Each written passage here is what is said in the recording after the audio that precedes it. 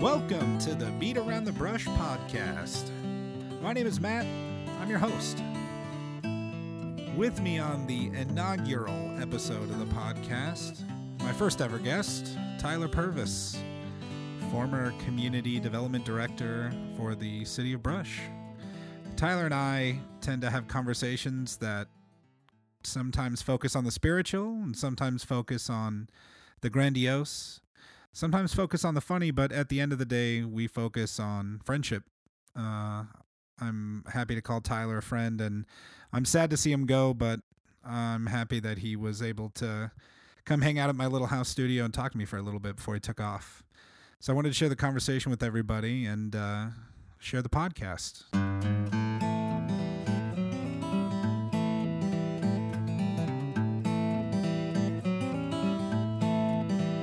Tyler Purvis. I wrote an introduction about you, Tyler.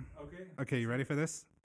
With me today for the first ever episode of the Beat Around the Brush podcast is, by the time this podcast actually airs, the former Community Development Director at the City of Brush, Tyler Purvis. Tyler Purvis! I'll clap for myself, I suppose. Tyler Purvis.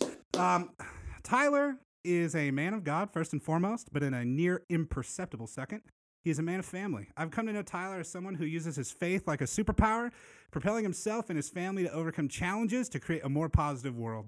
His dedication to community, in my opinion, second to none, and once referred to in front of me as the brain trust of the City of Brush. He is someone that I had the privilege of calling a colleague and now the honor of calling a friend.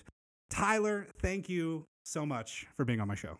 Thank you, Matt. Pleasure to be here, and that is quite the intro. You put a lot of thought into that. I sure did, man. I would say my time here in Brush has been really amazing, valuable, all those fun words that you want to throw out, right? But I feel like I've made a really close connection with you, Tyler. I agree. It warms my heart to hear you say what you just read, and that I know you're genuine about it. Thanks, man. All right, let's get away from the mushy crap. All right. No, okay, so I'm just jumping right in. We're gonna talk about questions. We're gonna talk about answers. We're gonna talk about everything. And I know for the people who aren't familiar with Tyler and I, our conversations have a tendency to meander Quickly around, and so we'll try and stay on topic, but good luck. So first and foremost, you're leaving us. I am. I have 2 more days after today, officially full-time with the City of Brush. After 7.5 years, I'm going to be on roughly 1 day a week for the next month and a half or so during the transition time to give Brush some room for projects to keep moving forward while they hire someone else on. Moving down to Pueblo West, our family made a decision back in September to head back that direction. We're from Colorado Springs, so our plan is to live on the south side of town. I got a position with Pueblo West as the Economic Development Specialist, and I start Tuesday. I don't feel like I've asked you this outright, but like, why? Why are you leaving? That's a big question. I've thought about that up until that decision and countless times after, because people ask us that, and I want to make it as concise as possible because it's a 7.5 year answer compiled into 30 seconds, and so a lot of it really is directly tied to the whole reason we came out here in the first place, which was not to work at the City of Brush, but to start a new church over in Fort Morgan. And so and we always planned on not being here forever anyway, so we knew it was a matter of time. We just didn't know when, and we just kind of sensed everything being what it is, it was a good time for us to move on, and we sensed that where we were from and everything that we're tied to in the Springs area would be a good next step for us. So I got a chance to go check out your church. I mean, on the last day, it was so awkward showing up on the last day. I felt like a big fish out of water. But we're glad you came. I was glad I came as well. But I was looking at some of the faces and just the impact you made on these people's lives, man. Like, there was a woman in front of me, not like teary-eyed, but I can't believe I'm saying this, but like weeping. Because you were leaving. Yeah, I don't know if that was tied to us, though. It was Are you more, sure? I believe it was more, and I've been in church a long time, that's why I say this, that just the influence, the work of God in someone's heart on just speaking to issues, struggles, concerns, that kind of thing on a real personal level can bring that out of people. Oh, good. So it wasn't you then? As far as I know. It could have been. It could have been. I don't know. I'm not looking for that, so I'm not going to hunt her down and say, were you crying because we're leaving? That's very true. You should have asked her. I wonder what she would have said. I would have known now just because I was watching it and I'm so far removed from it that I just am seeing the reactions instead of seeing the years, you know what I mean? So I'm seeing these people who you've built a rapport with just emotionally distraught at this change in their life. And I'm thinking, man, this guy, he got in there and really, really, I don't want to say got to him, like you got to him or something like that. Sure. But it's the words you were speaking, the passion you put into what you were saying clearly struck a nerve in some people in a really positive way. I thought that was really cool. Right on. I sort of wish I would have seen it more often, but I can't imagine everybody was crying at every single sermon unless you were really boring. No, not at all. We saw a variety of things through the years, no doubt. People, our pastor used to say, people either get mad or get glad. Sometimes they have to get mad in order to be glad. And so when you're speaking about those deeper things going on inside people's minds and lives and souls, it's bound to draw out different types of reactions from people. Yeah. Well, and I was thinking about this more after the fact, and I think we only talked about it once previously, but were you a bit disappointed that no one wanted to take it over? Or was that in the cards? Or what's your perspective? Yeah, absolutely. Because when we made the decision to go, our hope was always that the work that we did, you hate to see any work that you do be in vain, so to speak. And so on a superficial level, for that work not to carry on as we were doing it would seem to be troublesome in that sense. That not troublesome, but more disappointing that it's not going to continue on. But then, so there's an element of that we just have to swallow down as a reality. But we also know that the impact and the work that we did do will no doubt live on in people's lives for the rest of their lives. And then how it impacted them in a positive way will in turn impact their life and those around them, kind of the ripple effect. So in eternity, it's all going to be unfolded, the impact of our lives anyway. Well, yeah. So the point that I was most interested in there was the idea that the church, so to speak, never dies. Sure. In that regard, is the lessons instilled from the individual, like you, to them, can live for a lifetime, and it sounds like possibly, in your opinion, eternity.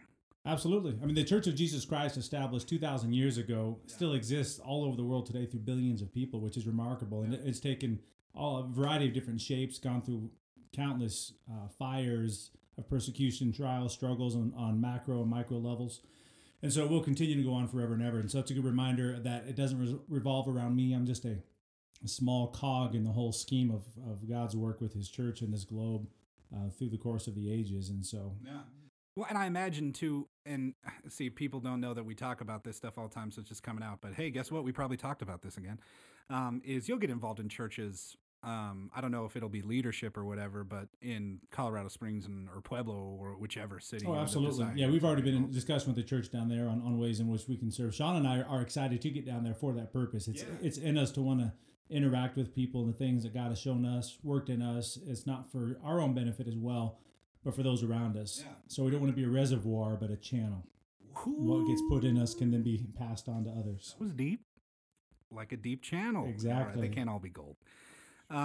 We actually, of course we jump right into faith. And I had one more thing before we get too far into that. All right, I know that's going to be like the majority of what we talk about, I imagine. Sure.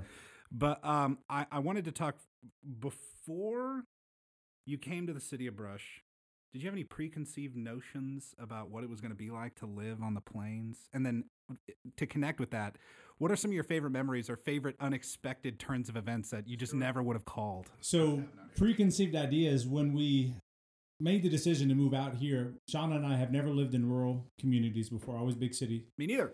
And so I remember distinctly in the interview for the city, there was a group of people interviewing me, a panel interview, and they were asking me, I don't remember the exact question, but something about what our thoughts were about living here long term, and if we saw opportunities and how we're readjusting from big to small.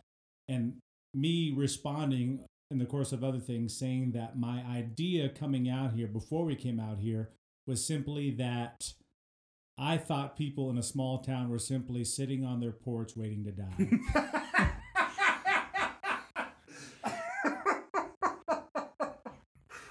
So where that came from, and so you found that to be true, obviously. Right, correct. I'm looking across the street for that person rocking.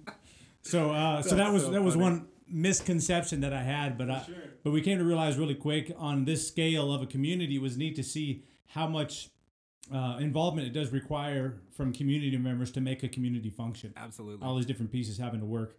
And so so that was a big learning point. And of course, local government. I'd actually never worked in local government prior to this position as well, just on the private sector of things. And so coming in and looking at that whole process and still learning, but 7.5 years later, looking back, thinking, boy, I've come a long way in understanding not just the aspects of government, but the aspects of our character and our personality as a community here in Brush. So what's a favorite Memories. memory that you got from, and it could be Fort Morgan too, because I know you live there, but Correct. Fort Morgan, Brush, just Morgan County in general.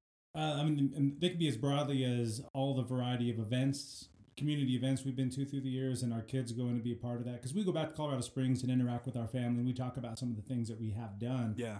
And they all seem to be maybe not impressed, but somewhat blown away, I suppose, about the kinds of things that are in a small community and how simple they are, but how valuable that can be. One that stands out that we went to just one time was the old antique tractor show off Highway 34. Okay, that's cool. And that's probably, 5 years ago, maybe we went to that. And just a real simple setup. And like I mentioned before, we're not farm folks, but all this old farming equipment, talking about the process of doing this, that, and the other.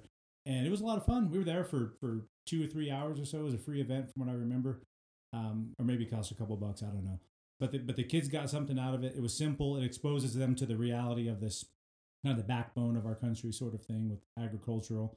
And that's one piece I definitely will, I hope, carry the rest of my life, but certainly taking back right now is how valuable the lifestyle out here is to the overall health of our society.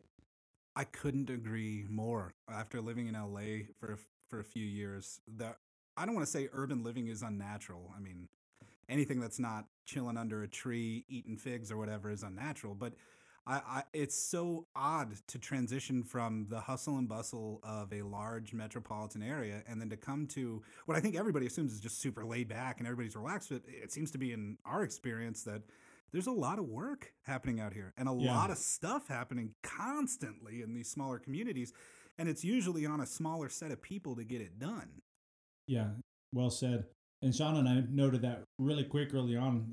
We said multiple times, man, people work hard out here. Yeah. I think because wages are lower, so they have to accommodate for what they lack in working harder, whether it's 2 jobs or just hustling their butt and extra ways to make money, or just, like you said, picking up the slack elsewhere. You and I became friends, what I would consider to be over debate. Is that a fair comment, or would you say it differently? I hadn't given it any thought before. We became friends. Of course, I remember when you first came out here for your interview and driving you around town and thinking, boy, this guy has a lot of exuberance. Either he just speaks really well and connects to everybody, or we have some kind of special connection. Regardless, it unfolded shortly thereafter, because as soon as you came on, we struck up conversation. And if I remember right, actually, it was right before or after a council meeting that you came back into my office, and there was some specific phrase that we were talking about. I don't remember what it was, but it was just over this one word, and we just started from there, going back and forth, and it opened up the deep floodwaters of the irony of that. The irony of it. I told you I talk with my hands. But the beauty is that it's just water. For those who obviously can't see what just happened, But you heard it. Tyler spilt a huge cup of water. I opened my arms up wide like I was going to give Matt a hug and knocked over the water. I was just more concerned about the outlet, but you didn't hit it, so it's just right. water, dude. Yeah, it's no big deal. But now I got nothing to drink in case I get nervous. Here, I could pour some of mine in. I'll pass. I got a smidgen left. We could pause it. I can go get you more. If we need to, we'll go that route. Okay, fair enough. This is all, everything's editable, man. We can make this sound amazing. I could make that a ringtone if you'd like. I don't remember the phrase that you're talking about. I don't remember either. It must have been really pedantic if we ended up not even remembering what we talked about for probably like an hour. That's all right.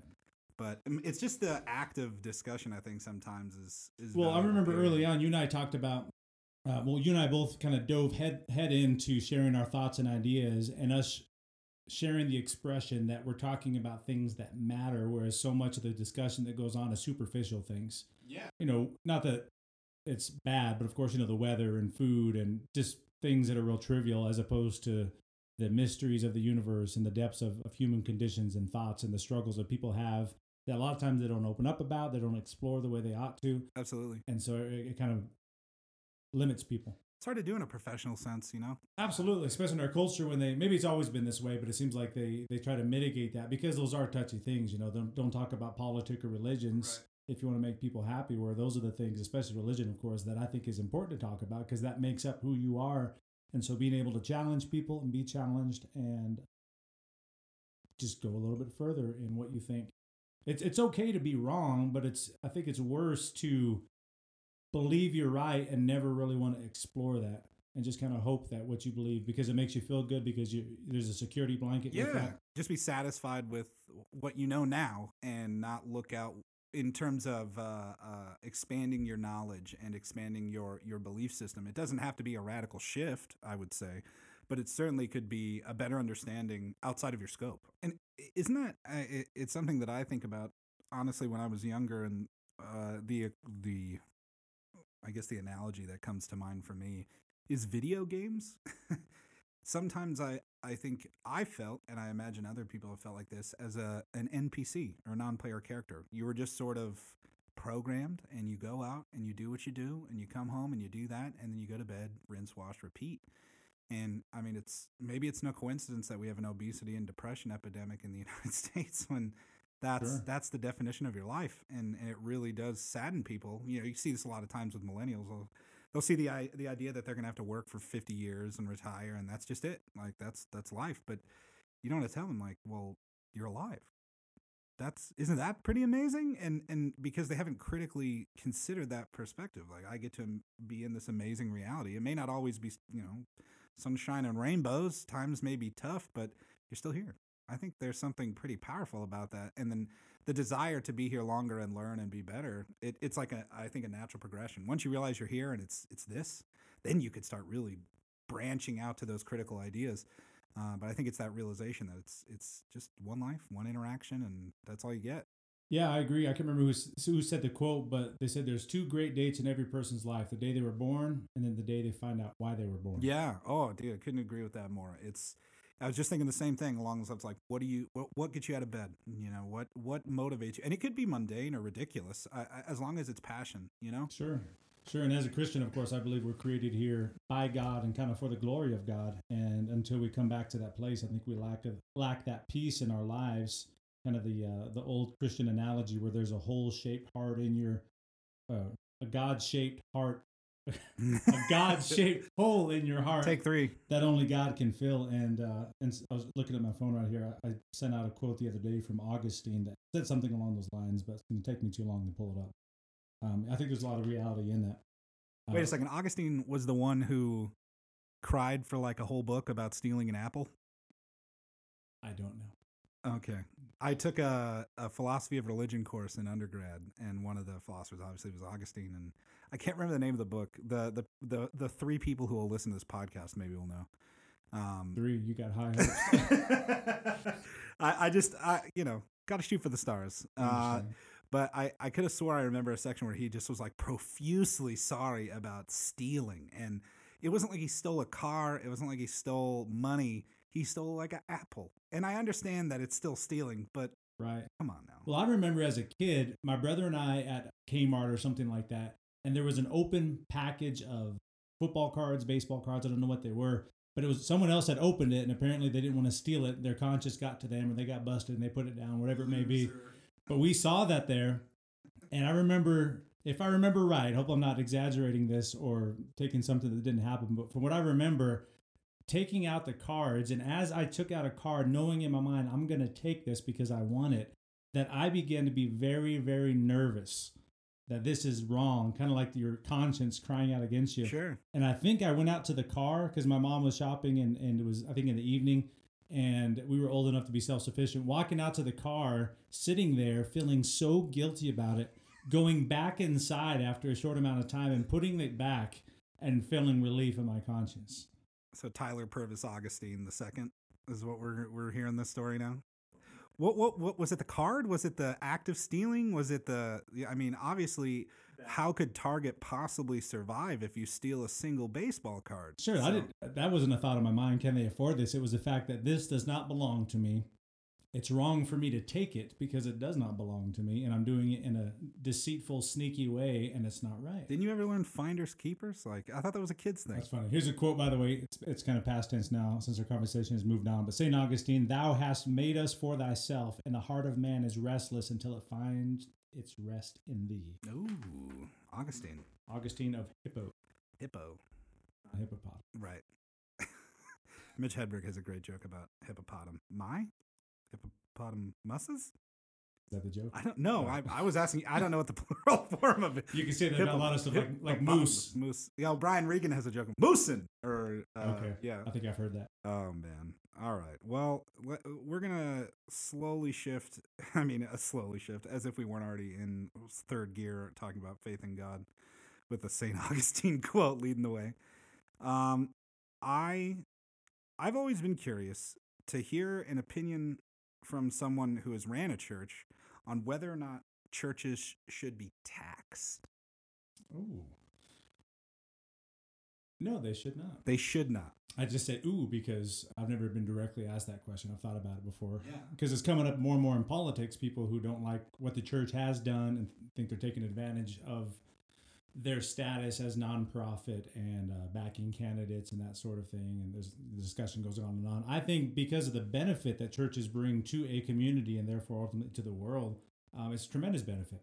And if you ever, well, I can't say that generally speaking, but it would appear to me that every time I see someone cry out that churches should be taxed, it's usually on the back of pointing out where someone misused funds, took advantage of this situation and that. So I don't think you can throw the baby out with the bathwater. I just want more money. And so look at the tax base that churches could provide. And I understand the logic why we don't is freedom of religion. But could the logic be applied backwards? Like if all churches are not taxed, then the only way to make it fair is that all churches are taxed.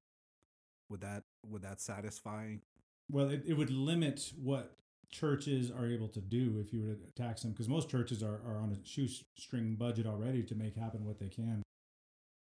The administration of running a church, I know this isn't the fun stuff necessarily, but I feel like I know a lot about that after talking to you.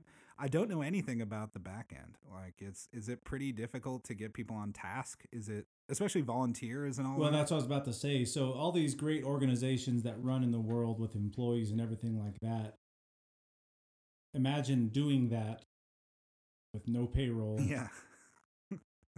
With I mean, just taking all that aspect. People show up at work Monday morning because they're getting a check, they need it, so there's buy-in there. So at a church, people are just buying into a vision, like they like what you're doing, and it's 100% on them whether or not they want to come. Of course, a job is like that too, but it's challenging. It's very challenging because not only are you running on volunteers, so to speak, and people can get excited. People will back a vision, and they're willing to put their time, their money into something that they believe in. But it's more than just getting them to show up. It's also getting them to give up their evenings and their weekends to do these other things and get no reward here and now, so to speak. I'm not going to give them a paycheck. And we believe that God opens doors, God blesses, God makes a way as people serve his kingdom. But it can certainly be challenging. And then people, so there's that side of it, but also the side that you're also addressing and speaking to what the Bible says about humanity. And so you're dealing with the struggles people have in their lives. And a lot of times people will harbor things, sin in their life that they don't want any light to shine in. They would just want to keep it. They've accommodated that in their life. And so as a minister of God's word, as God puts things on your heart, is that you're preaching and teaching about those things, and they step on people's toes. And people are very offended, as we know, in this generation so easily.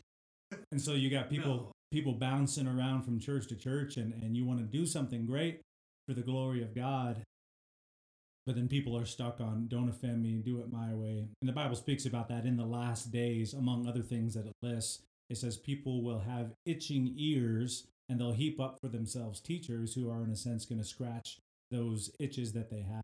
So another way to say that is, preacher, tell me what I want to hear, and I'll stand with you. And that's never been the man of God's position to accommodate people's desires, but thus says the Lord. You nailed it. It was like a perfect segue, because I was imagining these people are donating to you, and you're leading their vision. Did you ever get the feeling that sometimes, and obviously you don't name names or anything like that, but that someone would be like, okay, here's your money, now do this? I actually never had that happen. Okay. But I have heard of that happening, where people, a lot of times just because they are a generous donor to the church, they're a faithful tither, whatever it may be, and so they believe that somehow gives them more room of influence, and so it can be this, I'll do this for you, if, And anybody who has any sense of not just ethics, but a fear of God says this isn't about you. This is about something beyond you and me. Yeah. So humble yourself and take a step back. And I can't imagine how difficult that is because I think you're right in saying that, but then you're saying it while also taking their money, and so it's like you have to do it because you're in your view you're doing the right thing, you're preaching the word of God, and that money is not necessarily a control aspect; it's an enhancement for the church to continue doing that very thing. Oh, absolutely. And it's in my view a vote of confidence in the pastor or preacher title that I don't know. Who's focusing in the church to lead that vision. And so I've always thought about that. I never asked you about it before. I was like, man, I wonder if he's ever, not bribed, but someone's like, all right, you'll get that new speaker system if you maybe give me a plaque or give me a shout out or something like that. Give big ups to the big man and Sure. let him know, like that's always been kind of in the back of my mind. And maybe on one side of it, knowing that could be a thing, the way that I tried to communicate everything was frame it so that that's not really an option. Like we don't run like that, so don't even try. And I guess it ties into the values and the culture that you're trying to establish. You just lay it out. I mean, dude, if my pastor would have dressed up like Johnny Cash, I would have been at every single show. You had talked many times about the time invested into the church and the late nights on the weekend and the busyness and I mean just the total involvement of what you do. And you made a decision to stop it. What did you fill your time with since then? It's funny you'd ask that because earlier on we were talking about people's lives and what they find value in, and so or how they find purpose in life and that sort of thing. And we've always, since I was raised in the church and ministry was just something we were part of growing up. So we were always engaged in activities and things that's happening at the church, and so that's directly tied to working with people. Even if, as a teenager, my mind wasn't, I need to go win people for Christ, but it was more so, I get to hang out with my friends at church tonight, which is going to be fun. So just that setting, but it trained me, so to speak, to have the mentality of being involved with church things. And so since we closed down the church, evenings, and Sean and I have talked about this, are driving us crazy because we have so little to do. We're like, I don't want to watch TV. I enjoy reading, and I've been reading a lot, which is good, but it's not as productive as we like. Sure. Disney Plus has been a big time filler for us at home. Catching up on all the old ones from the 90s. That's funny. Hey, check out The Mandalorian. My buddy Matt's been talking about I've watched, actually, the family, they started watching. I've watched 2 episodes. And cool. Everybody's real big about Baby Yoda right now and how cute he is. I have no idea what's happening. I haven't seen a single episode. Yeah. So I look forward to see whatever the heck that means. It's all right. I saw 2 of them. I wasn't that jazzed about it. It reminded me of, focusing on school or focusing on music and then sort of transitioning away from that and focusing on different things is you all of a sudden have these like 5 hours at night that you just have to fill with something. Well, it's weird because we never had those before. Yeah. I remember distinctly having like a few weeks where I had nothing to do for a couple hours and I was like, oh, what do I do? This is weird. So now I have it almost every single night for 4 or 5 hours, and it's weird. So I look forward to being more productive, I believe, with my time. Because there's so much, we all have the same 24 hours. The richest people, the most successful people, they have the same time scale that we do. Yeah. They know how to use it. And so I want to be productive with the time that I have been given. And of course, all of us have wasted so much time on frivolous things. What are you talking about? I never wasted a second of my life. What do you mean? I'm sorry, I didn't mean to offend you. I'm thoroughly offended at this conversation. My multiple years of Xbox Live time has been very productive. So Silas got Skylanders. Did you really let him get that? I did. Dude, you're going to be in the hole so quick when you start buying those little action figures. Well, we discussed it. Have fun. It was Christmas money he had gotten, so he could spend it how he sees fit. So he got that, and so I was playing that with him, and he went through all 18 chapters, which was the whole game, in about 3 days. Sounds about right. Yeah, he took it out. So now he's got to get more Skylanders, That's like right. you said, and then go back and unlock the other things. Yes. So, but I got to play with him. So even things like that, I think, of course, are valuable. Although to the world, they say it depends on who you're talking to, of course. But is that the best use of your time? I think absolutely. He enjoys playing it. He likes it when I play with it, building that relationship with him. And although it's not going to change the world for the greater good, more than likely, but it was strengthening our relationship and just having a good time. It could be like a butterfly effect thing. Silas sees you playing with him, and then all of a sudden he's like, I just want to save the planet. And It could be. it's all because you played Skylanders with him when he was a kid. And, if you didn't, then he's like Right, I hear you. going after rats or whatever in your backyard because you didn't give him enough time or something like that. It could be that. It could be that. But that's one of the kind of neat things I think about life and as a Christian is that we have this vision to, in a sense, change the world. Yeah. But at the same time, it's things like that are part of the whole process. Yeah, absolutely. The babies, everybody always says it's small things. We always look at these huge, monumental milestones in our lives. Look at the little escalator that took you there all the way up to that spot. And it took all those little baby steps to build that big old puzzle that got you there. It seems like while we will say the big thing was the most important, sometimes it was the way you tied your shoes, or it was the tie, or it was the clothes you put on, or it was something as small as the way you looked at somebody, and it changed everything in that course of action. So I think that's just amazing in life in general, the chaos that turns out. I mean, it's like you could gauge what your future is going to be based on your present actions, but sometimes the future just goes, nope, curveball. And that's just what you get. I love that. The Christian perspective on that, I think, is really neat, probably for someone who's not raised in that environment. So the Bible speaks about being led by the Spirit of God. Yeah, I remember you saying that, actually. So God having this view of the globe and all the different activities and knowing all the nuances and outcomes of all the different decisions that are going to be made and the directions that they're going to lead and all the possible outcomes based on X, Y, and the decisions that are made. And so he knows, he's got his blueprint, and in his mind or his heart, however you want to think about it, he says, this is what I want to accomplish on a large scale with this city, smaller scale with this family, even smaller with this person over the next 24 hours. This is what I want to accomplish. And so he's got that plan. And so being in tune with God, to think that if I am walking in the Spirit of God, big and small, if I'm walking to 7-Eleven and it happens that there's someone on the street that I can interact with for a little bit and have the impact there, however small it may be, that God wants me to, then move on. We have no idea the impact that we're having, of course, but to have a life that's lived in that realm, and then at the end of your life, looking back and you think, okay, I lived it as God wanted me to. Isn't that what Augustine called a good life? I don't know. I can't remember exactly what it was. He had a definition for it, and it sounded very much like that. It would make sense for him to say something like that. The Bible speaks about God's good, acceptable, and perfect will. And so how it's laid out, and as much to the degree that we cooperate with God is the degree to which we'll see the fulfillment of what he wants to do in our lives. So I'm getting the sense that you're really into this God stuff. I'm thinking about it. All right, I promise this time we're done with faith for today. Gosh. No, I love talking about that. I could talk about it forever. But we got about 10 minutes left. I wanted to talk about family.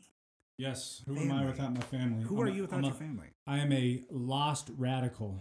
That's who I am without my family. I remember saying that a while ago, that I said without Shauna, I would be like in a cult somewhere, some radical cult who's over the top on everything. So Shauna tempers me in so many different ways. So my wife and I met back in high school. We knew one another at the end of our junior year, not closely at all.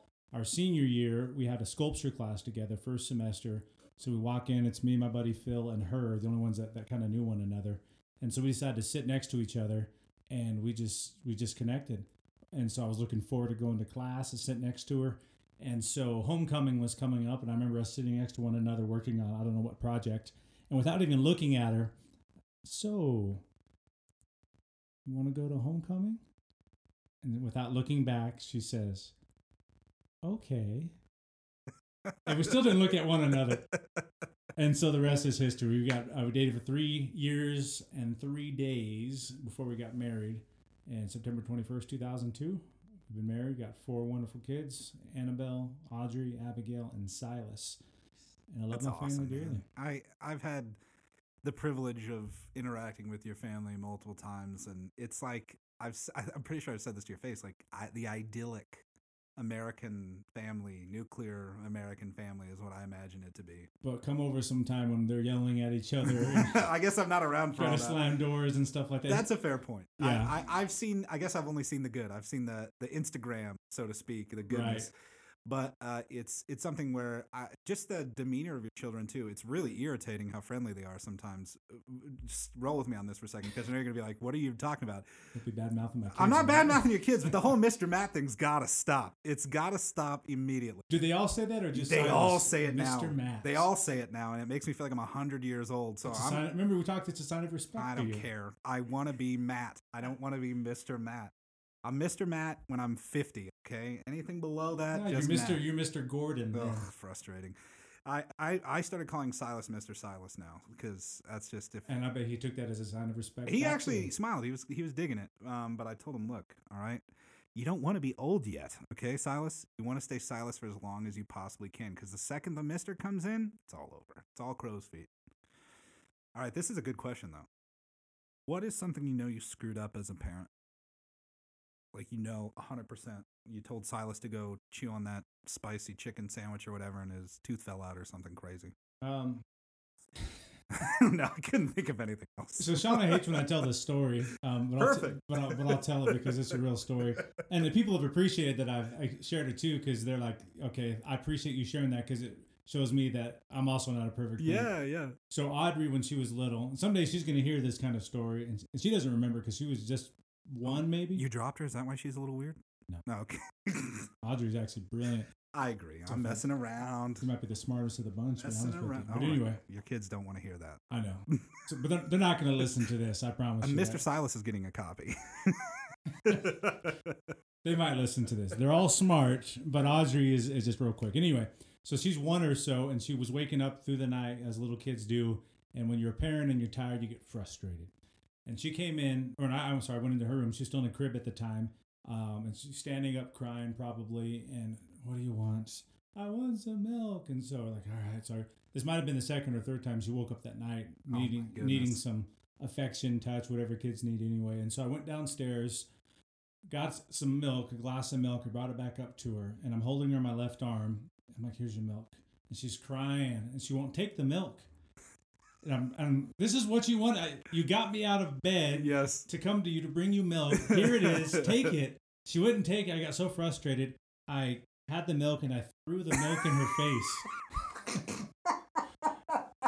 And I put her back in her crib. And as soon as I did, I was like, what are you doing? But I was so frustrated.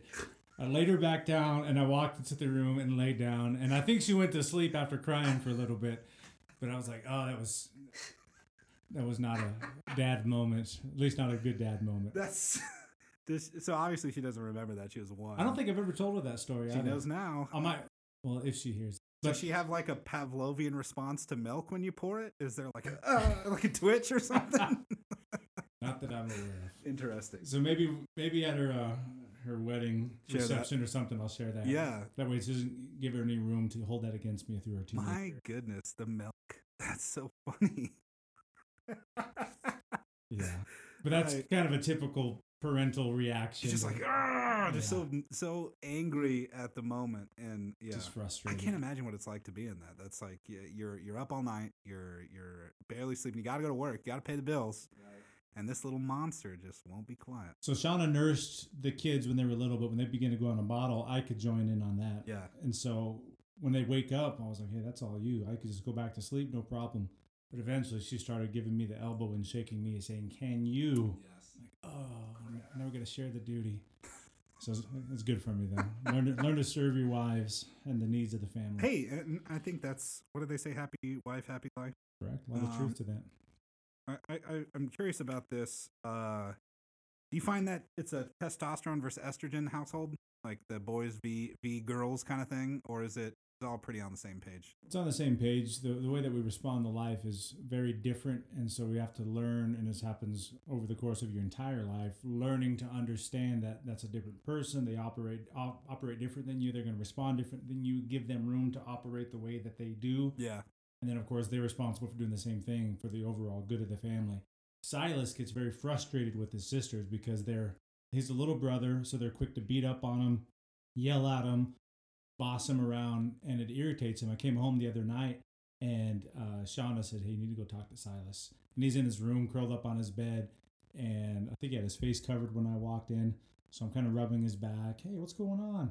So finally he opens up that that my sisters get on my nerves or whatever he said. And so I just talked to him about they are girls. You're a boy. They're not going to think the same way. They're not going to respond the same way. Yeah. But at the same time, you don't always, sometimes you respond the way that they do as well. So you got to keep that in mind. And so just giving him room to express his thoughts, hearing those thoughts, affirming those thoughts, and then redirecting those and to have you consider these kinds of things.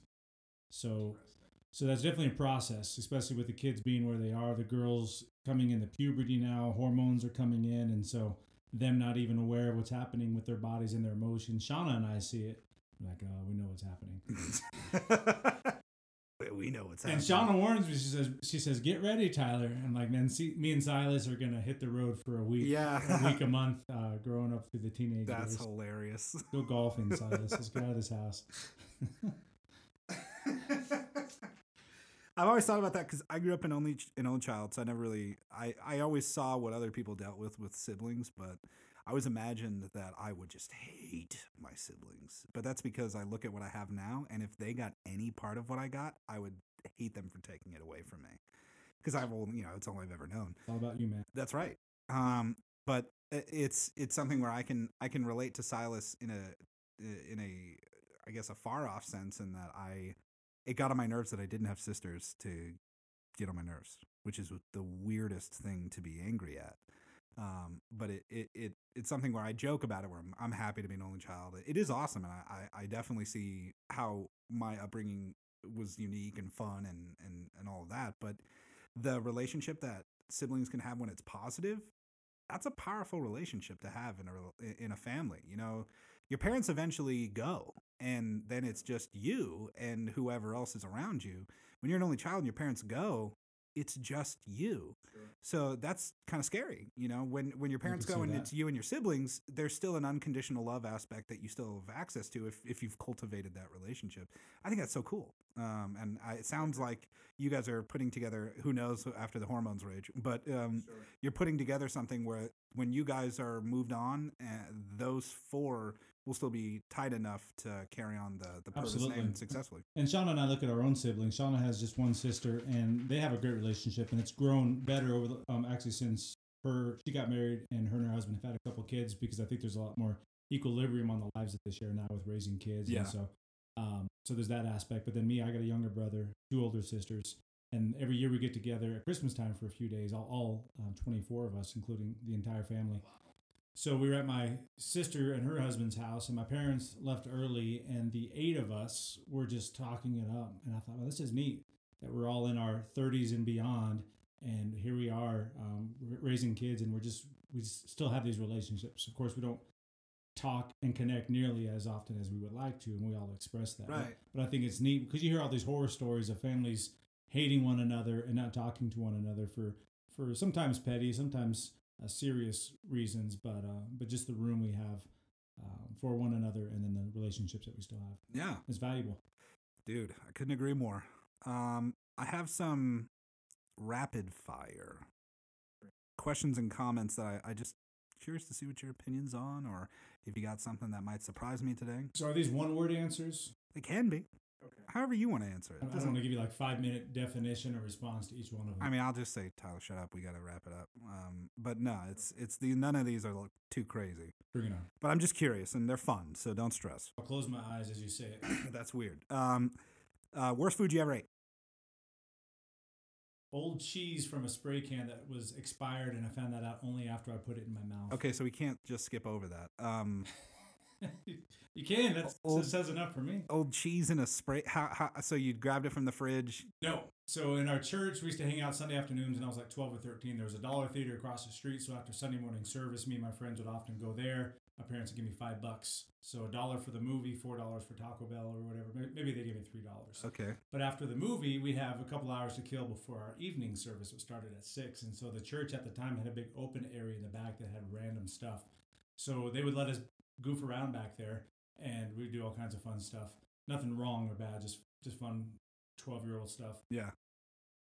There's an old can of cheese spray, and I was like, I wonder how this tastes. I didn't even put it in my hand first. I just put straight in my mouth, and it was horrendous. That's hilarious.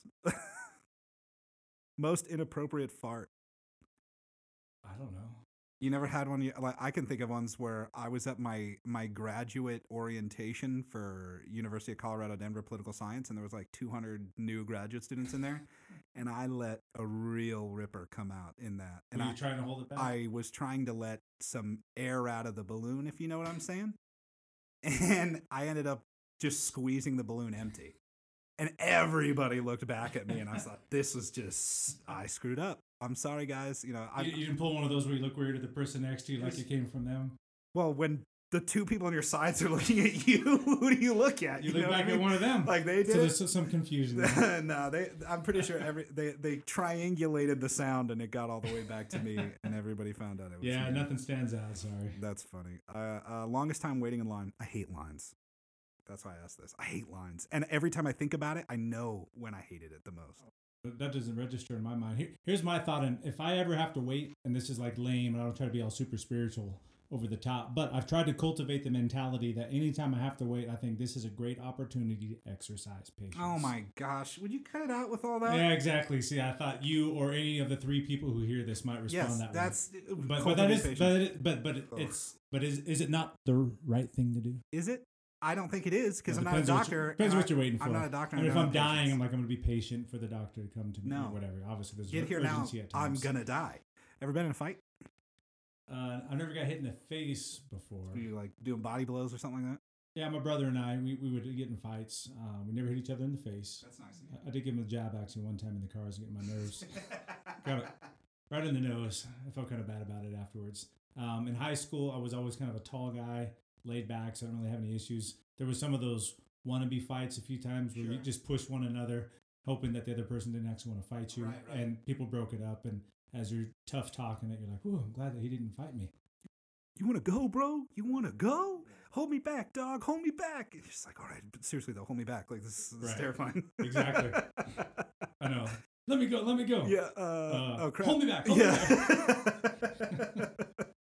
All right. This is the very last one. Tyler, thank you so much for being on this first episode of the podcast. My pleasure. I hope this takes off and billions hear it. Yeah. And you become rich and famous. It's not even intended for an audience of billions. Like my audience segment is about 5,500 people. Brush, Colorado. Yeah, that's population. It might that's expand through the it. county, 28,000. I can see it doing that at some point. I really want to hone in on Brush, though. So you have, I think, such a positive relationship with people because of your personality that I think when you put this out there, enough people simply like you that they'd be curious. Now, the difference maker is going to be how well you edit this to see if they're engaged after about 3 minutes. Yeah, I agree with that. Good luck. Yeah.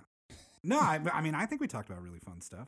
It's also too is, I've always wanted to know, and this is just riffing for a second, but the people who run your life politically are just like down the street. You know what I mean? Sure. They're counselors, they're directors, they're employees for the city or the town or whatever you live in. And oftentimes, the only way you can really interact with them is go to their meetings, which, in my opinion, you don't really get to know who they are. You get to see how they work, or go to their office and bug them. And as much as I think that that's valuable, you're really only getting snippets of who these people are. And what this podcast, I think, can try and do is, beyond radio segments or just random Facebook posts, is just show what people are like as a conversationalist for an hour who just want to riff on funny stuff or talk about their lives and get to know the people who are doing the work to allow all of us to enjoy this beautiful town. That's really what it's focused on. But this last one, I'm really hoping you pull out the stops for this because I put it last for a reason. Do you have a secret or a weird talent?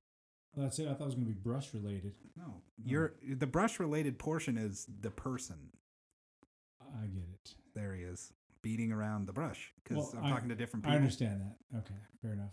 So secret or weird talent, like as an example. Oh yeah, I got two of them. Oh, okay, beautiful. That I think. All right, so this one isn't as cool as the other one, I think. So this one is just a little whistle. I saw someone do it. I learned to do it when I was a kid. Get away from the mic before you.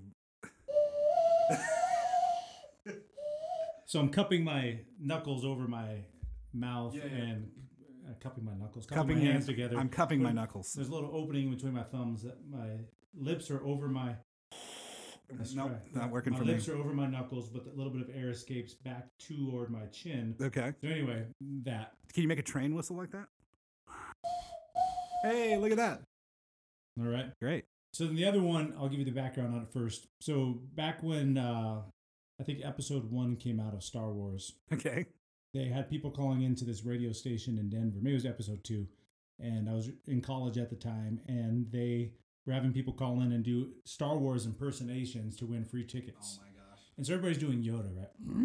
And so they're doing that, typical. And so one guy comes on, he does Chewbacca. Okay. I was like, that is awesome. I was like, what if I could do that? And so I learned how to do it after a short amount of time. So I can do, I think, a pretty good Chewbacca, I've been told. Please regale us with your Chewbacca.